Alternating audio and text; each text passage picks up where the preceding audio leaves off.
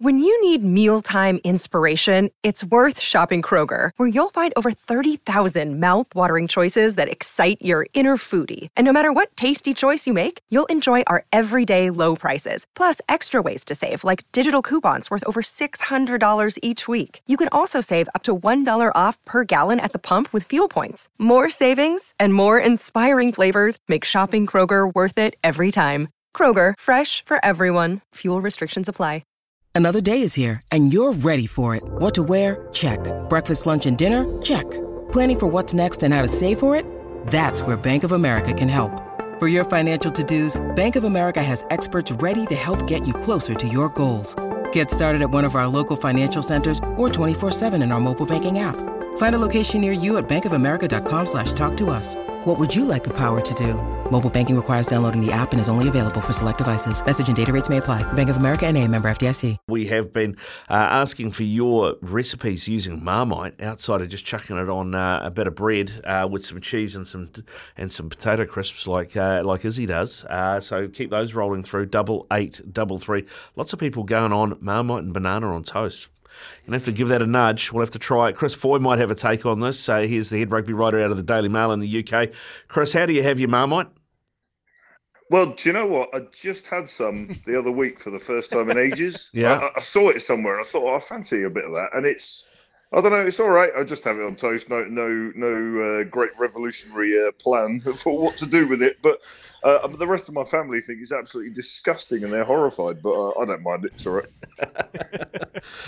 Oh, mate, thanks for chipping in there. About as disgusting and horrified as Zach Mercer is about Steve Borthwick's England squad? Yeah, I interviewed him about a month ago, and he was very much looking forward to having half a chance of getting his way in there. And I mean, the guy has come back from France, where he was sort of lord and master of all he surveyed. He went over and played for Montpellier, tore the place up. They loved him. He won Player of the Season. Montpellier won the league. Everyone thought he was amazing. He came back, and everyone just thought he would ride straight into the England squad, probably straight into the England team, and it's just not worked out.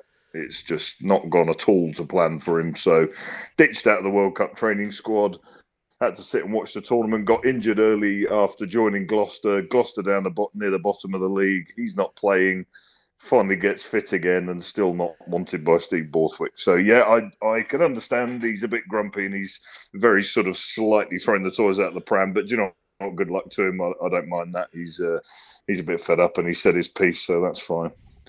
What is the reasoning behind that admission there, Chris? Because I've watched him when he played for the Barbarians and under Chris Razor Ray Robinson, and very talented. But is it a personal grievance from him? I don't so much think it's personal, although Steve Borthwick's going to want his team to play in a certain way. You know, every coach is going to set up with a slightly different balance. And England wants someone with a bit more punch at 8. I think part of it is that the team he was playing in when he did so well at Montpellier, I mean, their pack is absolutely monstrous. So he could just sort of tuck in behind these huge other forwards they had, and they were doing the grunt work up the middle, allowing him to sort of hang around that in the wide open spaces and run around and show off his pace, show off his skills. He's incredible out in those wide channels. But England, I think, wants someone to sort of go through the guts of the opposition a bit as well. And, I mean, it's frustrating for him partly because England don't have Billy Vunipola in the squad now, and he was the sort of kingpin in that position for a while. They've had a few injuries. Tom Willis, who was seen as someone who could come into the mix, has joined Saracens, and he's been injured. So he probably thought there was another opening there. And instead, they've recalled Alex Dombrandt, the Harlequins captain, who is sort of absolutely a bona fide number 8, a specialist. But Steve Borthwick seemed to have doubts about him in the last Six Nations. But he's played his way back into it. And I just don't think with the balance Steve Borthwick wants in his pack of the size and sort of shape in different positions that Mercer quite fits. And sadly for him, I just think he could play the house down for Gloucester and it probably just doesn't make any difference, which, you know, is disappointing because he's got X factor. He's got something, you know, he could, the way it's going, he could probably go off and qualify to play for someone else because I'm trying to think of many countries he qualifies for, including New Zealand. Yeah. Well, speaking of New Zealanders, there's one that's been been a part of the training squad, and his name is Ethan Roots. He's ex Chiefs. He's played for the Crusaders, Tasman, Markle down here. What did you make of his inclusion in the squad? Like, it was big news over here in New Zealand. I'll be completely honest here. When Steve Borthwick name-checked him about 3 weeks ago, there was probably a hell of a lot of quick sort of Wikipedia activity while everyone hurriedly got up to speed because he'd sort of he'd gone under the radar. Look, he's sort of moved over from Wales. He's gone under the radar a bit when everyone had gone into sort of World Cup mode pre-season, going into the tournament. All of us who sort of cover the game were busy, over in France covering the tournament, and he had sort of made his mark within on the England setup in terms of what he was doing at Exeter, and it was sort of off the radar a bit for everyone else. So when Borthwick name-checked him, everyone was a bit taken aback and was sort of scrambling to get up to speed with the backstory and what he's been up to, and had seen little bits and pieces in games but didn't really know the story. So it's funny. It's one of those where Steve Borthwick named him. There's a mad scramble for everyone to sort of get to know all about him, and next thing Exeter put him up for interview, and suddenly he's talking about being a cage fighter and whatever. So he's a good lad, and he's got a tale to tell. And look, they love him. They think he's. Borthwick told a story that Richard Hill is the England manager who was a World Cup winner in '03 and back rower, knows a back rower a mile off. And he just said he called Borthwick over in the team hotel in France while they were there at the World Cup. And he showed him a clip of Ethan Roots playing in a Premiership Cup game, which is not the highest quality sort of standard, if you like. It's used as a development competition. But he said to Borthwick, just for 2 minutes, watch this tape, watch this guy. And after 2 minutes, Borthwick just said, blimey, this bloke's got it. They just love his work rate. They love his aggression, his energy, getting up off the floor, making more tackles, smashing everything in his way. They just really liked him straight away. So they've just kept a close eye on him. And once he'd been name-checked and they'd had their eye on him, that was it. It was no surprise that he was named in the squad. But if you'd rewound 2 months, none of us had the foggiest idea that he was going to be in the mix, to be honest. Yeah, it's interesting. Interesting story, that one that's come through. We're looking forward to seeing what he does in the white jersey, mate. It's going to be interesting to see how that team operates with now Owen Farrell off, of course, to France now. So does that mean his England career is done? I think so. I mean, you can't say 100%. I think so. There was a bit of chat of... It was interesting. Racing put out a statement on Monday night saying he signed, and initially it sounds like they put out a statement saying 3 years, then they hurriedly changed it to 2 years. And obviously a man in his 30s at that stage of his career, is quite pertinent whether it's 2 or 3 years. Officially it's 2. Whether or not he has the option to extend, and that might be something to do with it, that it's 2 years with an option of another 1. I would say he's probably done with England. But, it's one of those where if he rips it up in the top 14 with Racing, surrounded by all their superstars, certainly in the Lions context, he might not be quite done. Whether they might have a think about calling him up, or maybe even calling him out late on the next tour. And then you would sort of struggle to see him with England again, and they should make a big effort to move on. And it's nothing against him, but they sort of need a new era, a new identity, a new sort of backline dynamic. And they've been going backwards and forwards with Farrell at 10, Farrell at 12, George Ford at 10 alongside him, ran around in circles with that for so many years that they probably just need to have a new vision and crack on with that, to be honest. So the problem they have without Owen Farrell is that they also have Manu Tuolangi injured, and we have just discovered about an hour ago that Ollie Lawrence is injured, and he was probably going to be playing 12 at the start of the Six Nations. So they don't. I would imagine right now they're sat there with a blank sheet of paper and probably don't have a clue what they're doing. Steve Borthwick has come out and said England need a different mindset. Are you able to elaborate on that? Are we going to see a different, expansive England game style, or what do you take from that comment? I would love to say yes. We ask him so often. I mean, I think I'd love to sort of show you a clip of every time we ask a question about style, about sort of playing ambition and whatever. I mean, we were with him yesterday in Dublin for the Six Nations launch. Yet again, he's asked about style, and he does well not to sort of just growl at you in response. Essentially, he wants. Whenever he's pushed on this, he said, "I want to get the Twickenham crowd excited because we're playing hard, we're fighting, we're battling, we're never giving up," and all those sort of earthy, down to earth qualities about guts and determination and so on. And of course, what everyone really means is, are you going to chuck the ball wide and score some tries? And I think the reality is no. In the short term, I think they will remain quite pragmatic. I think they will start to try and gradually build up layers over time. But he's already set his stall out saying they've only got 3 absolutely full, meaningful training sessions in camp before they play their first game of the Six Nations. So I would take that as very obvious code for don't expect us to revolutionise the game in a hurry. So I would imagine you'll see the ball in the air quite a lot again. So, sort of settle in for some of that. And they might occasionally get it out wide and play in the final third. But yeah, I don't think it's going to be a sudden miraculous overhaul. It will be steady, trying to build it up over time. And it must be hoped that they do build it up because they've named quite an exciting squad. There's some good guys in there. There's some talent, and there's a lot of guys from Northampton and Bath, and both those clubs are playing brilliant rugby. Northampton are playing the sort of rugby that if it was on TV in New Zealand, New Zealanders would watch it. It's exciting. They're really ripping it up. They're playing really well. That is expansive. That is creative and fascinating to watch. So there's a lot of hope outside of the camp, if you like, that England embrace some of that. But I think it's probably going to be a slow process. Yeah, we've got the Six Nations kicking off, not this weekend, next weekend. And I looked through Rugby Pass, looked through a bunch of websites, and pretty much every story is this player's out, that player's out, this player's injured, that player's not going to be able to play. You think that Antoine Dupont, Johnny Sexton now, and Farrell are all missing. Is this the most open Six Nations in a while?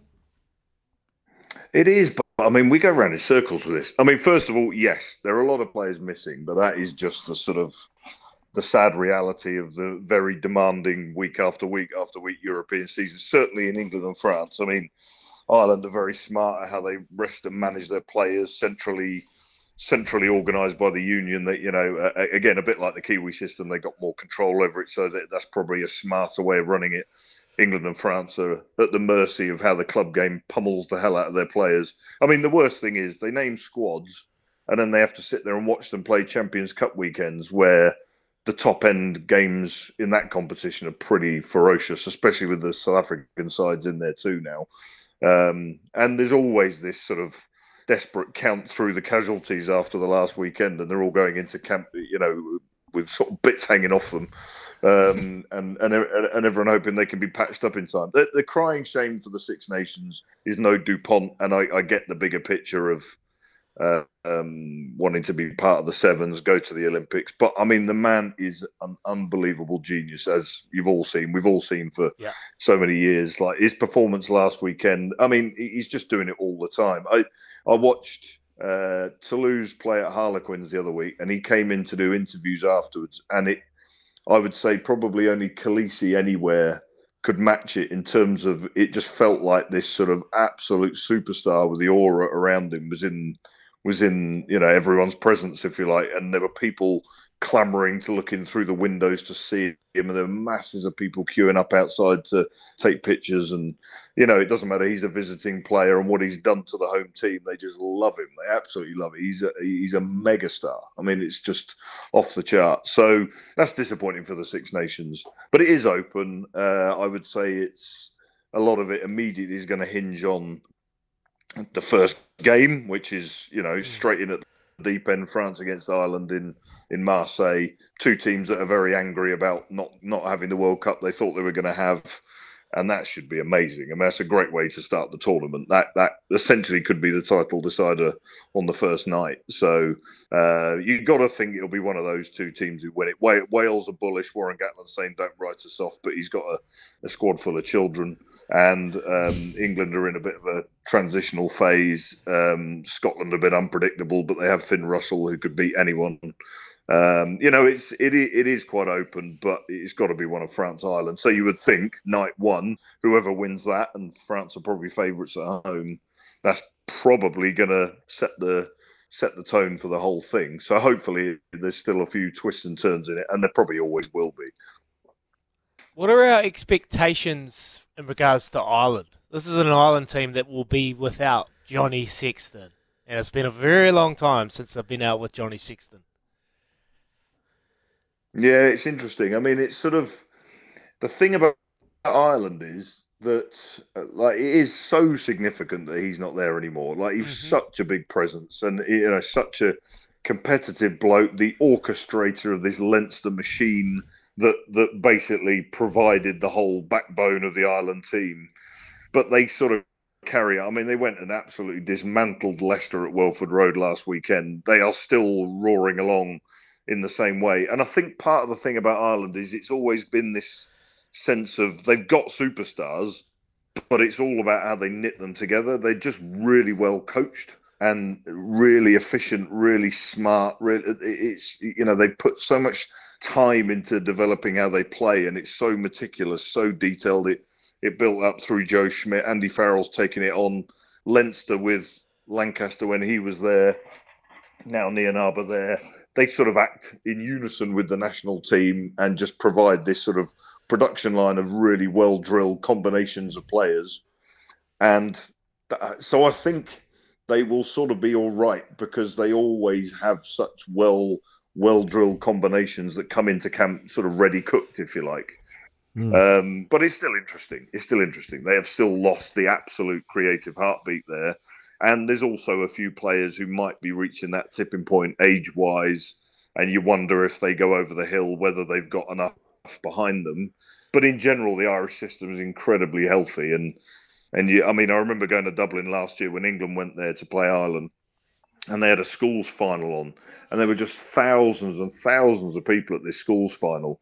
And they were all pouring out in the streets around the ground in Dublin. And you're just looking at these lads. They all look like they go to the gym. They all look like rugby players. You just think, this is the next lot. And the Dublin school system just churns out players. And they're all brilliant. So yeah, I think they will probably be okay. But it will still be interesting whether they have a 5% drop-off because they lose that sort of experience and that magic and just that reassurance of his presence. It'll be interesting. But they should still be right in the mix. They're still a very good side. Chris, just before we let you go, we had a text come through from Brian. He's asked a question regarding Owen Farrell. And I know this is going back a bit, but if he's not playing for England, but is still running around playing at top 14 in France, is he eligible for the Lions in 2025? I know the coach of the Lions is probably a bit of a fan. Yeah. What I would say on that is, anytime there's any focus on the family link there, it becomes so uncomfortable. And you're talking to the person who, of course, raised it when we saw Andy Farrell a couple of weeks ago when he was announced as the Lions head coach, and he didn't like it when I asked him. And he basically told me to move on, and he still has a look about him that, he could kill you if he wanted to. And he basically said, there's nothing to see here. And I pushed on through and asked him the question anyway about his son's plans and about the Lions and what have you.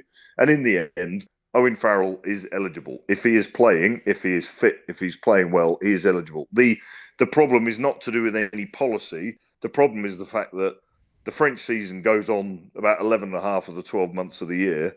And if the Lions pick a squad to be ready to go to Australia and to get ready together, and for once they've got the Premiership on side saying you can have our players when you want them rather than them being at war with the Premiership. So all the players based in the Premiership and the URC sides will all be available for a little training camp before they go, and they might actually be ready for once. So what they can't have is players coming from France bashed up after a playoff campaign and maybe only going out there a week or two after the rest of them and joining a squad, joining a tour that's already partly underway. So I would say if Racing are in the mix to win the title or what have you in France, it probably just counts against Owen Farrell because he can't miss 2 or 3 games, then turn up and try and fit in. Now, there'd still be the chance of a late call-up if there's injuries or whatever, but I'd say that might work against him rather than a policy against it. Good stuff, Chris. All right, mate. Hey, listen, thanks very much for coming on. Appreciate your input, mate, and also you keeping true to Marmite despite what the family says. I'll have some tomorrow morning in your honour. Oh, great stuff. Good stuff. Chris Foy there from the Daily Mail is the head rugby writer there.